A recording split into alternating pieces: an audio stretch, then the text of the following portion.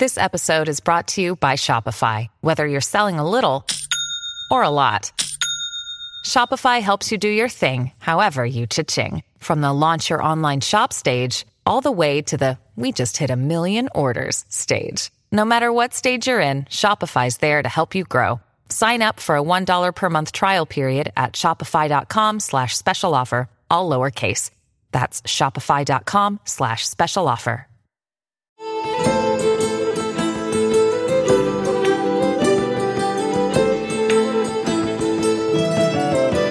The cession of Louisiana and the Floridas by Spain to France works most sorely on the U.S. It completely reverses all the political relations of the U.S. and will form a new epoch in our political course. Of all nations of any consideration, France is the one which hitherto has offered the fewest points on which we could have any conflict of right, and the most points of a communion of interests. From these causes we have ever looked to her as our natural friend.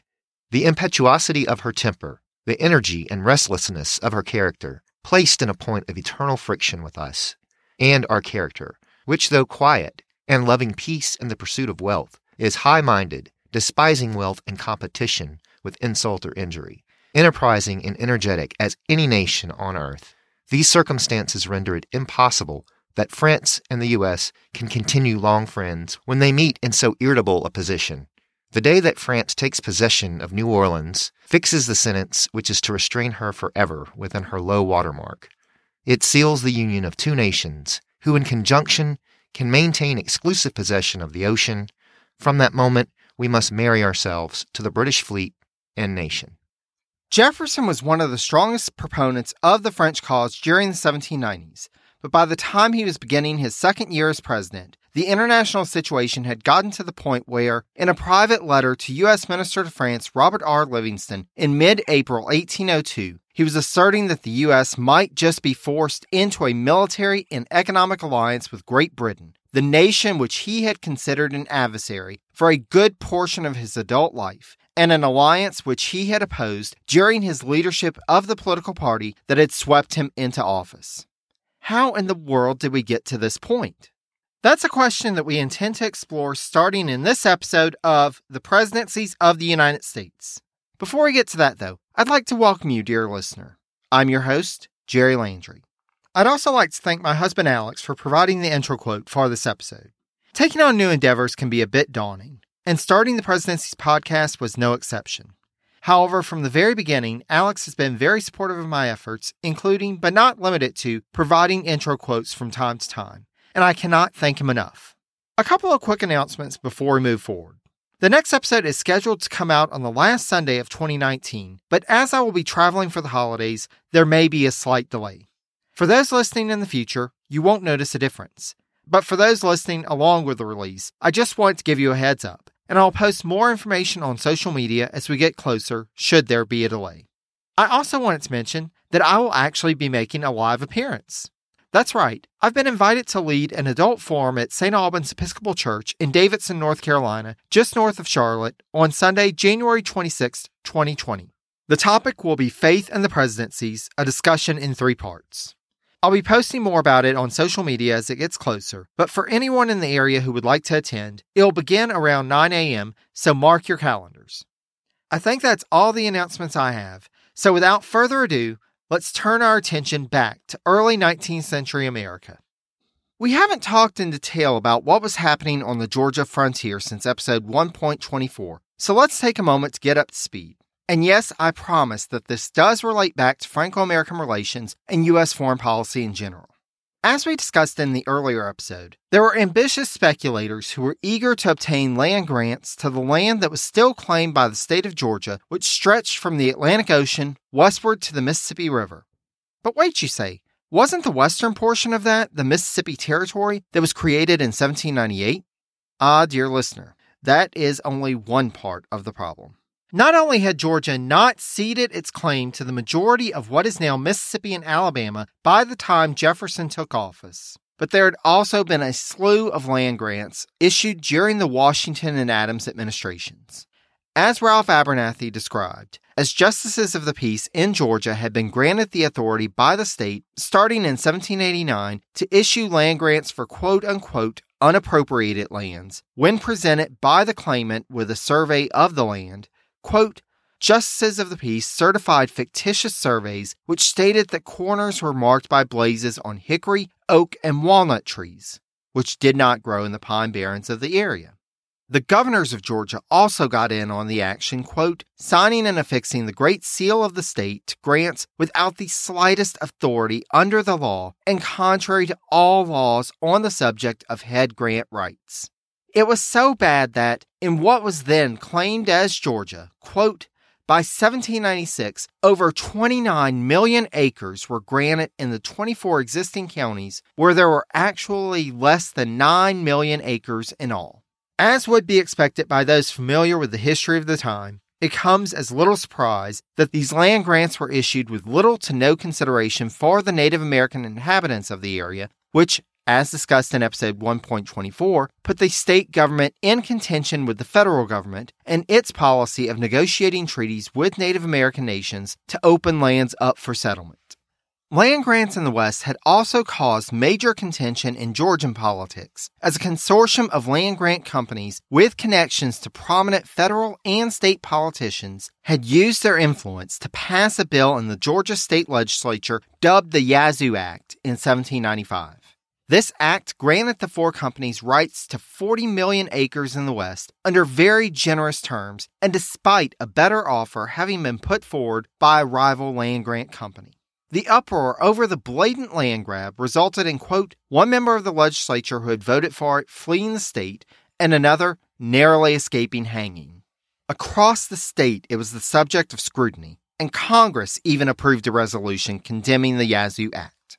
Senator James Jackson, Democratic-Republican from Georgia, wrote letters to the editor using the pseudonym Cecilius, attacking the Yazoo grants as being invalid. And when he left the U.S. Senate to join the Georgia House of Representatives, he was elected chair of a committee which, on January 26, 1796, issued, quote, a report declaring that the grants were obtained by the use of bribery, and that they were unconstitutional because the lands in question were confirmed to the Choctaw and Chickasaw Indians by the Treaties of Hopewell, negotiated by the Continental Congress in 1786. In quick order, on February 13th, the Georgia state legislature rescinded the Yazoo Act. However, by this point, some of the claims had been sold to speculators in other parts of the nation, and those speculators brought in none other than Alexander Hamilton, who wrote out an opinion, quote, that Georgia had violated the obligation of a contract and that her rescinding act was therefore illegal under the federal Constitution. Some of the speculators retained Representative Robert Goodloe Harper, Federalist from South Carolina, as their attorney and prepared a case. The legal complications would continue on for years, but the Yazoo scandal had burned the state of Georgia enough that, on January 29, 1798, the Georgia House of Representatives, by a vote of 32-2, approved a resolution recommending that the upcoming Constitutional Convention, quote, make provision for cession to the United States lands lying west of the Chattahoochee River on condition that the federal government pay Georgia $1.5 million and remove the Indians from all the territory remaining to the state. Not only did the Constitutional Convention make such a provision, but it also confirmed the rescinding act and resolved, quote, that monopolies of land by individuals being contrary to the spirit of our free government, no sale of territory of this state or any part thereof shall take place to individuals or private companies unless a county or counties shall have been first laid off, including such territory, and the Indian rights shall have been extinguished thereto. The Convention of 1798 was determined to ensure that there would be no more mess like the Yazoo Act of 1795, but the problems remained of settling the conflicting land claims and of negotiating a handover of the Western lands to the U.S. government. Congress passed an act on April 7, 1798, to authorize President Adams, quote, to appoint 3 commissioners to negotiate with Georgia commissioners to settle conflicting land claims. However, by the time Jefferson came to office, little progress had been made on either settling the land claims or negotiating the cession of the Western Territory.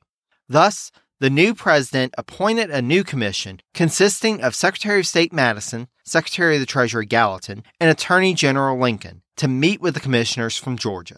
As all of the parties on both sides were Democratic Republicans, they were able to make more progress. And by April 24, 1802, they had an agreement.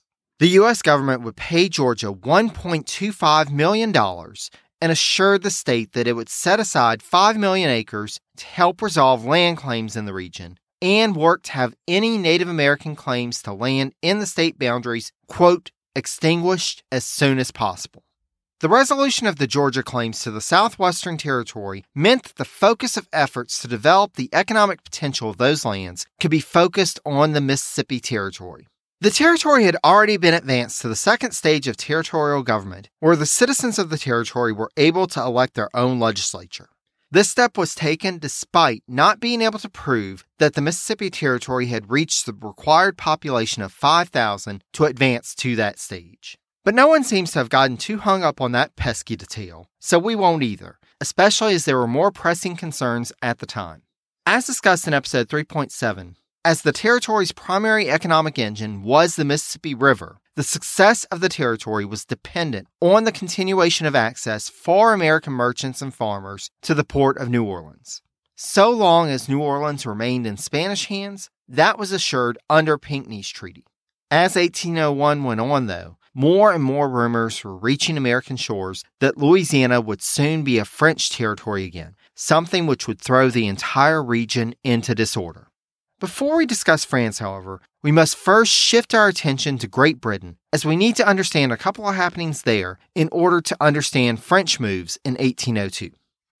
When you need mealtime inspiration, it's worth shopping Kroger, where you'll find over 30,000 mouth-watering choices that excite your inner foodie. And no matter what tasty choice you make, you'll enjoy our everyday low prices, plus extra ways to save, like digital coupons worth over $600 each week. You can also save up to $1 off per gallon at the pump with fuel points. More savings and more inspiring flavors make shopping Kroger worth it every time. Kroger, fresh for everyone. Fuel restrictions apply.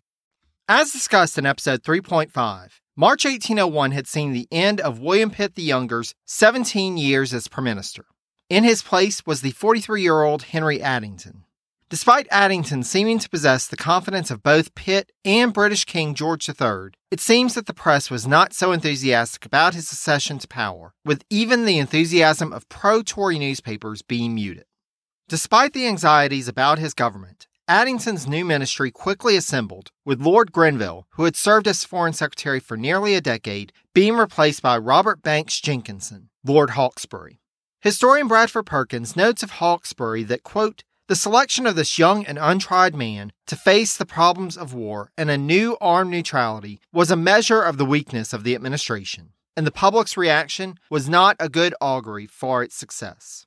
As noted by Addington biographer Charles John Federack, quote, the most pressing issue facing Addington when he took office was the threat to British security posed by the military, economic, and social consequences of the war with France, and by the naval dispute with the League of Armed Neutrality. British conquest of the colonies of the French and their allies in the East and West Indies could not compensate the British economy for the harm caused by the war. Business and personal bankruptcies were increasing, as were the ranks of the unemployed. The British economy required a respite from the conditions of war and a restoration of traditional markets. 2 days into office, Addington met with his new cabinet, and they sent a formal request to the king to enter into peace negotiations with the French, with the king's approval coming that same day. Meanwhile, U.S. Minister to Britain Rufus King had been working with the British government for some time to try to find a resolution to the breakdown in the work of one of the commissions established by Jay's Treaty. The commission had been charged with examining the claims of British creditors who were seeking repayment in debts incurred by American citizens prior to the Revolutionary War. But the back and forth between the British and American commissioners had gotten so acrimonious that the Americans walked out in the summer of 1799, and the commission, in all practical senses, ceased to be. Since then, King had been working on a deal to settle the matter, with the U.S. government offering to pay a lump sum to the British to resolve the claims as they saw fit. And just as he began final negotiations with Foreign Secretary Grenville, the Pitt government collapsed, and the new Foreign Secretary was not quite so attentive to the U.S. diplomat. King attempted to go around Hawkesbury and bring the matter up to Addington himself, but he found little progress in that route. He even approached Undersecretary in the Foreign Office and former British Minister to the U.S., George Hammond, as well as the former Foreign Secretary Lord Grenville. Though both were in favor of the resolution, neither had much authority to move matters along in an Addington ministry, which was more focused on European matters and, in particular, peace with France. Like their counterparts in the British government, British First Consul Napoleon Bonaparte and the consulate government found that public sentiment was strongly in favor of peace after a decade of constant wars. As Hawkesbury began negotiations with the French diplomat, they found themselves at odds over Egypt. As you may recall from episode 2.18, Napoleon's plans for the conquest of Egypt had gone awry, and he had fled from his own expedition in late August 1799. Obviously, it worked out well for him, as he returned to Paris and took over the government, but Napoleon still had troops in Egypt in 1801. There had nearly been a resolution in early 1800, as British Commodore Sir William Sidney Smith, following a victory over French forces at El Arish in late January, had negotiated for the French to evacuate Egypt and return to France, with the French getting to retain their arms. But the terms of this deal were rejected by the Commander-in-Chief of the British Mediterranean Fleet, so the fighting continued. French forces under General Jean-Baptiste Kléber went on to defeat an Ottoman army that outnumbered them 7-1 in late March, which brought a brief respite of hope to the troops. But this was soon dashed when First Consul Napoleon ordered 4 key generals in the Egyptian force to return to France, and Kléber died on June 14th.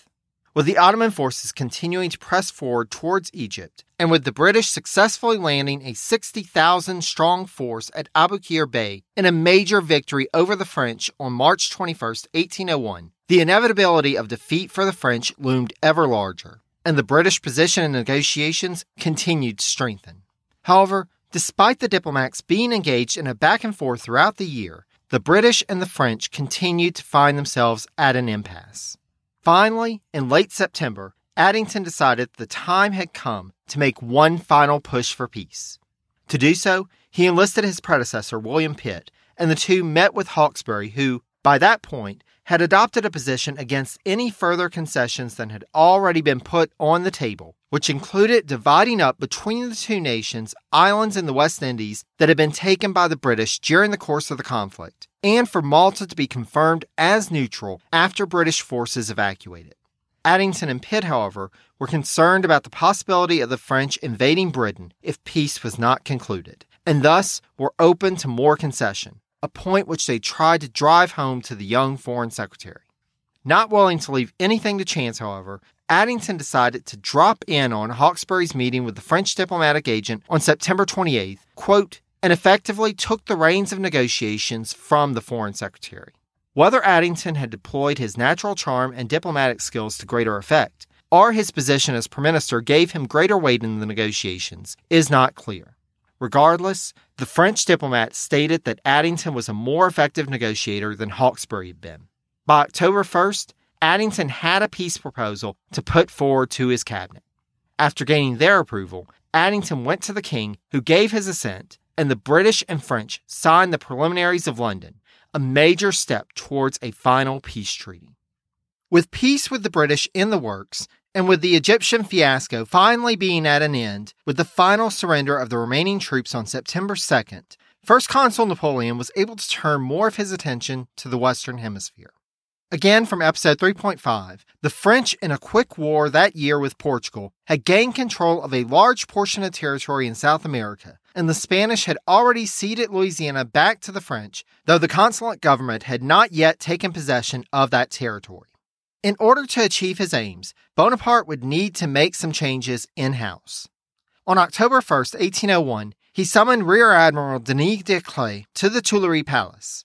Desclée had a storied career in the French Navy and, quote, a reputation for loyalty to Napoleon as well as ironclad firmness. He was, as noted by Napoleon biographer Alan Shome, quote, one of the few men who failed to achieve goal after goal, yet avoided swift and final retaliation from the great man, i.e. Bonaparte. The first consul named Desclée as Minister of the Navy and the Colonies. Desclée was charged with reorganizing, quote, the Navy's fleets, organizations, and ports, and worked to substantially increase French shipbuilding capacity. Ships would be much needed as Napoleon had plans to send French forces across the Atlantic to finally bring peace to what had been the crown jewel of the French colonial empire, Saint-Domingue. However, he would find his ambitions stymied by the realities on the ground. As we've discussed, most recently in episode 3.5, the Saint-Domingue of the early 1800s was not the same colony that it had been prior to what we now call the Haitian Revolution. As noted by historian Gordon Brown, it, quote, was no longer, after years of war and the breakdown of the old plantation economy, as attractive a market as it once had been. A decade of fighting had created demand for American munitions and supplies, but that was not a permanent situation. And in the meantime, the colony's exports had become less competitive. The island's plantation-based export economy had collapsed entirely during the years of fighting. Toussaint Louverture, who had been declared Governor-General for life by the new constitution of the colony in July 1801, had worked to stabilize the situation by placing limits on the freedom of the cultivators in order to restore the plantation economy. But Louverture would quickly be faced with strong headwinds threatening any forward motion for his government. Toussaint's fight for control of Saint-Domingue had been aided by the U.S. government led by John Adams, but the situation had started to shift even before Adams left office. With the peace agreement with France, U.S. naval forces had been withdrawn from the Caribbean, and the U.S. embargo on France had expired. Thus, by the time Jefferson took the oath of office, trade with Saint-Domingue had returned to being just one part of a larger trade network with France and its colonies. And Jefferson saw no reason to treat it as anything other than that. He would find, though, that the French government wanted more assurances than his silence on the situation. As part of the U.S. support for Toussaint during the Quasi-War, a consul general had been appointed to Saint-Domingue and stationed at Le Cap to coordinate efforts with Louverture. Shortly after his arrival in Washington, the new French chargé d'affaires began discussions with Jefferson about Saint-Domingue. The new diplomatic envoy is someone we've met before. Louis-André Pichot had been French Foreign Minister Talleyrand's envoy to William Vansbury in The Hague, who had helped restart Franco-American negotiations and who we last encountered in episode 2.22. Because of this diplomatic success, Pichot had been chosen to represent the French government in Washington, and the situation in Saint-Domingue was of particular concern. Though independence had not been declared, it was increasingly clear that Louverture meant to wield control in Saint-Domingue, and having an American consul general supporting his efforts was intolerable to the French government. Thus, Jefferson decided to name a new representative to Saint-Domingue and chose for the post someone we haven't heard from for quite some time. We last encountered Tobias Lear at George Washington's deathbed in episode 1.35. But for context in terms of the narrative of the podcast, that was only a year and a quarter from the time that Jefferson sent Lear a letter asking him to take up the mission to Saint-Domingue. Since Washington's death in December 1799, Lear had stayed on Mount Vernon to work, as the former president had charged him to do, on organizing Washington's papers. He also did some secretarial tasks for Martha Washington, but the majority of his time was spent in managing a farm that Washington had given him a life tenancy to in his will. Lear also engaged in social activities in Georgetown and the new federal capital of Washington, D.C., and was apparently involved in the transfer of the government from Philadelphia. Rubbing elbows with the incoming government officials apparently didn't hurt his prospects, and despite his longtime benefactor having been George Washington, who had turned increasingly Federalist over the years, Lear apparently got along well with Jefferson and his new administration, so much so that Jefferson wrote to him on March 29th offering him the post in Saint-Domingue. Lear initially refused and recommended Bartholomew Dandridge, but by April 5th, he had relented and agreed to serve in the post. Lear would not be going as consul general, however. In a nod to French sensibilities, Jefferson appointed Lear as general commercial agent to Saint-Domingue. Even with this downgraded diplomatic mission, Pichot was not satisfied and continued to press Secretary of State Madison upon his arrival in Washington for more firm assurances that the U.S. would not interfere with matters in Saint-Domingue. Madison, however, wanted to leave U.S. options open. Though assuring Pichot that U.S. interests in Saint-Domingue were only related to trade, he also stated that, as Pichot reported to his government, quote, "They do not want to get into a problem with Toussaint." Not getting the answer that he wanted from the Secretary of State, Pichon decided to go right to the top and met with Jefferson on July 20th. Conveniently for the French chargé, Jefferson was the one who brought up the subject of Saint-Domingue, discussing news that was coming in about the possibility of Toussaint declaring independence. Pichon questioned Jefferson on how his government would view such a move, with the president replying that they were against it, but until the French were in a position to act, he would have to remain silent and keep relations open with Louverture to protect U.S. trading interests. Jefferson did give some advice, though. If France could attain peace with Great Britain, that would free up the military resources that they could use to take on Toussaint and secure French control over its quasi-independent colony. In that instance, the United States would do nothing to support Toussaint. After all, why would a nation which was, in part, supported by a slave economy want to support a government that had been established by people who had rebelled against enslavement? With that statement in a private conversation with the U.S. president, Pichon was able to assure his government that they could proceed with plans to restore control over Saint-Domingue. Toussaint, meanwhile, was facing internal problems. In late October 1801, he had to respond to a series of uprisings on plantations in the northern part of Saint-Domingue. While sending one of his top generals, Jean-Jacques Dessalines, to put down that revolt, the commander-in-chief in Le Cap, Henri Christophe, discovered a conspiracy against Toussaint there, with evidence that Toussaint's adopted nephew, General Moïse, was involved in the plot. Louverture confronted Moïse and had him executed a month later, along with another veteran officer from his command who was also implicated in the conspiracy.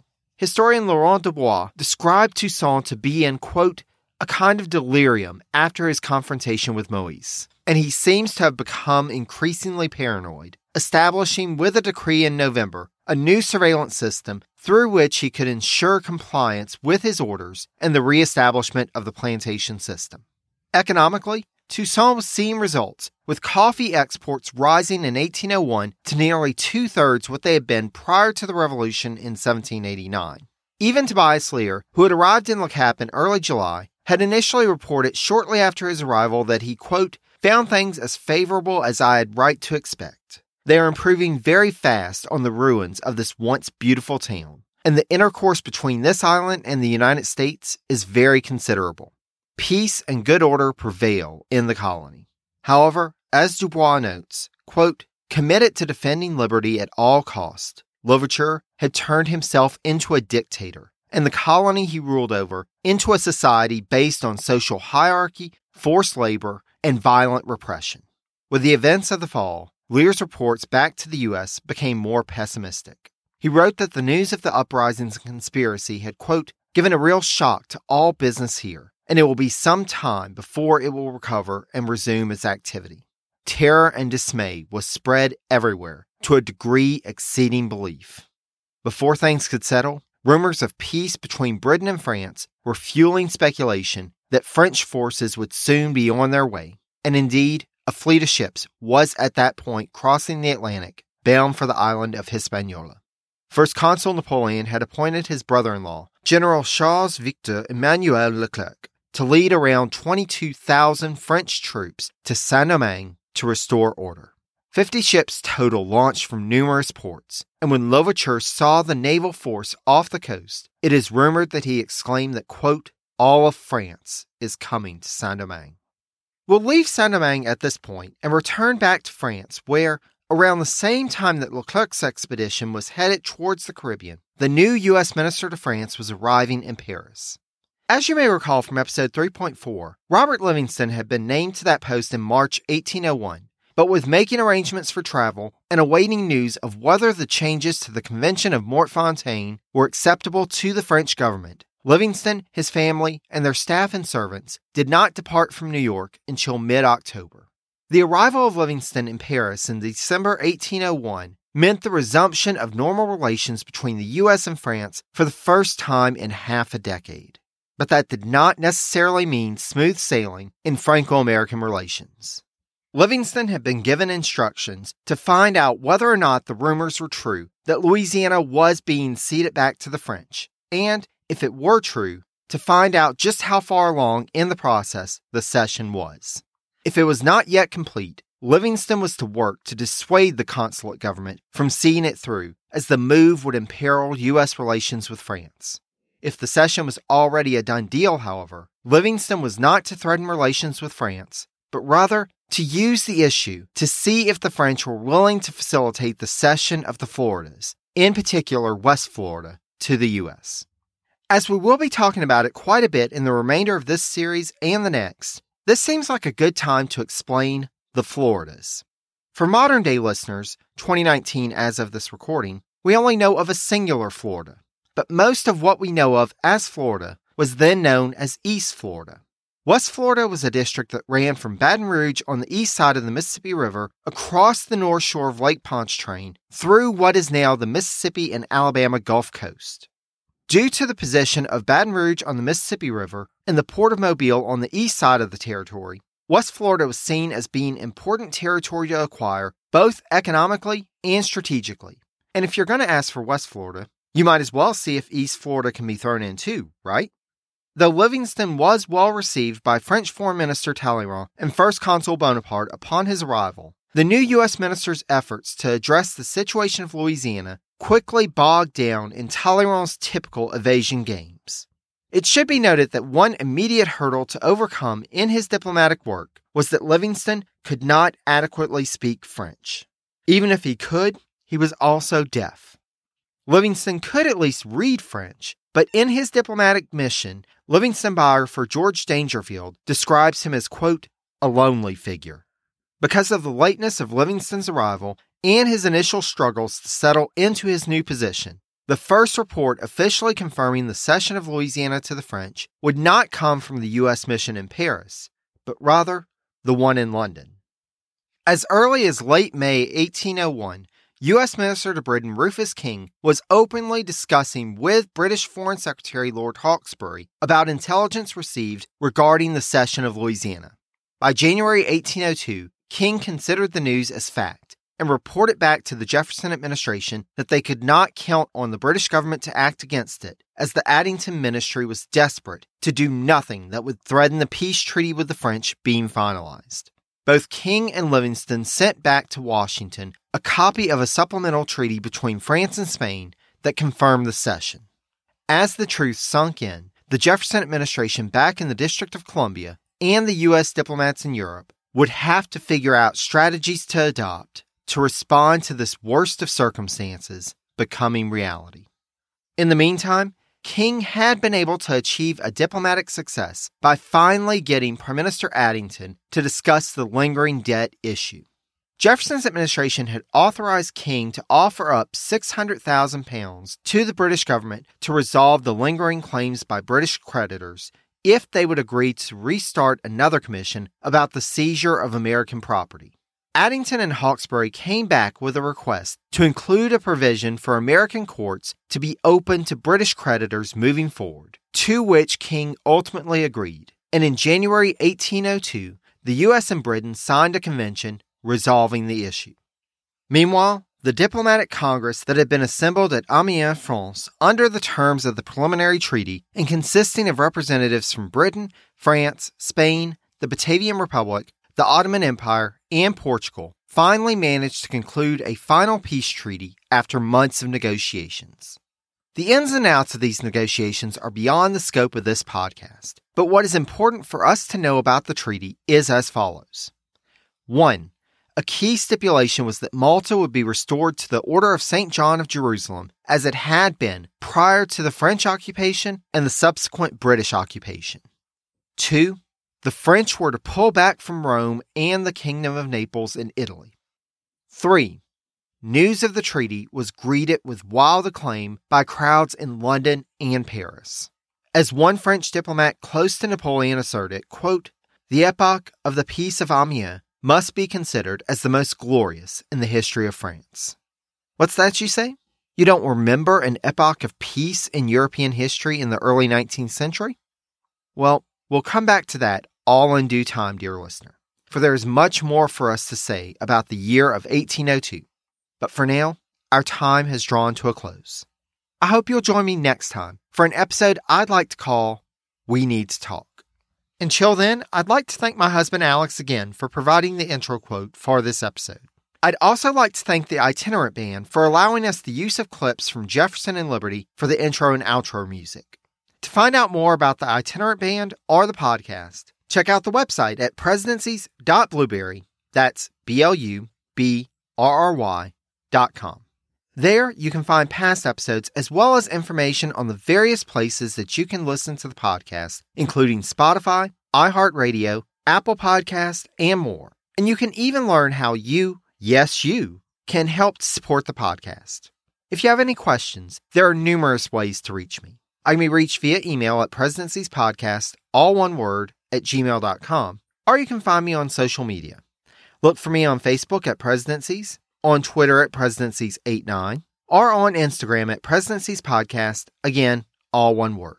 Thanks so much to all of you who have left ratings and reviews on iTunes. If you haven't yet, it only takes a minute of your time, but it is a great help in telling new listeners why they should check out the podcast. Finally, I wanted to say thanks to all of you for listening. Until next time, take care, dear friends.